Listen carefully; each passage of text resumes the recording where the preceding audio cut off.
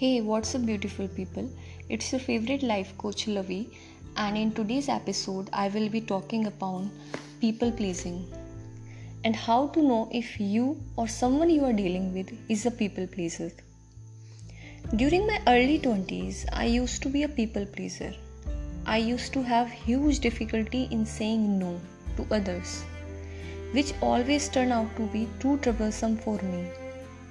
People used me in friendship and relationships for their own benefits because of my low boundaries and fear of rejection or not being liked by others. Over the time, it depleted my energy, created blocks, and that I'm not good enough mentality. But in reality, I was the one who was having enough love to share with others. That was the time I decided to stop saying yes and always agreeing with people without being too noisy.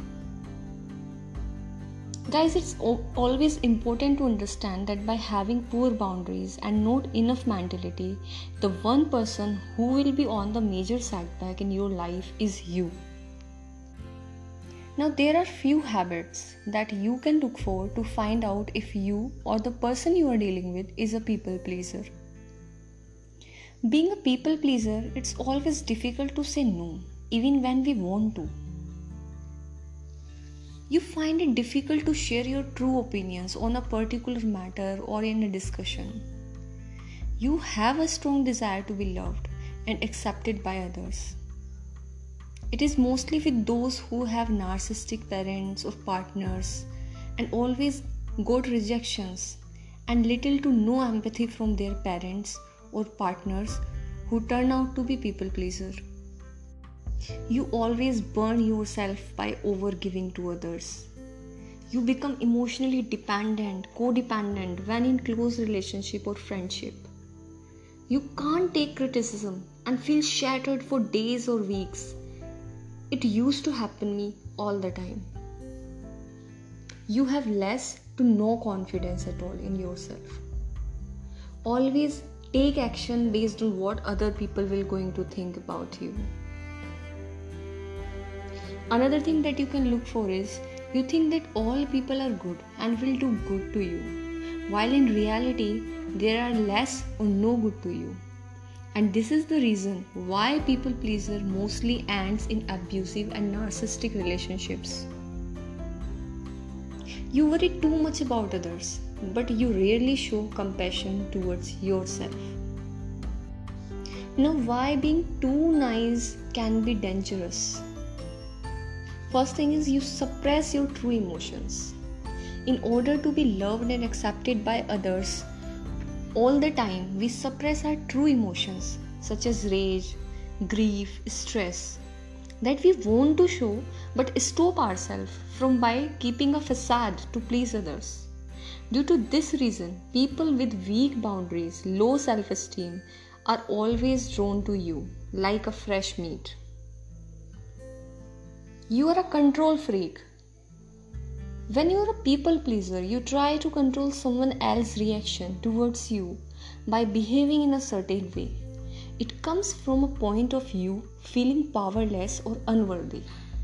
When you can't control certain things or other people's reaction towards you, you feel unworthy. And that's why you try to be a people pleaser. No one have the access to your true personality. Because you keep a facade, people don't know who you are actually. You will always have a need to hide your secrets, gifts, hobbies from others. As you keep appearance, and you will always have your guards up. It can make you lonely or disconnected from others even if you are constantly out there, even if you are continuously socializing with other people. Now, what you can do to stop being a people pleaser? First thing is learn to say no. Put your true opinions out there without having any fear of rejection. Don't think too much about others, what other people will think about you, what will their reaction. Second, accept your negative emotions. Third, do shadow work. Let your all dark beliefs about yourself come up and let go of any self-limiting beliefs. Practice self-love all the time.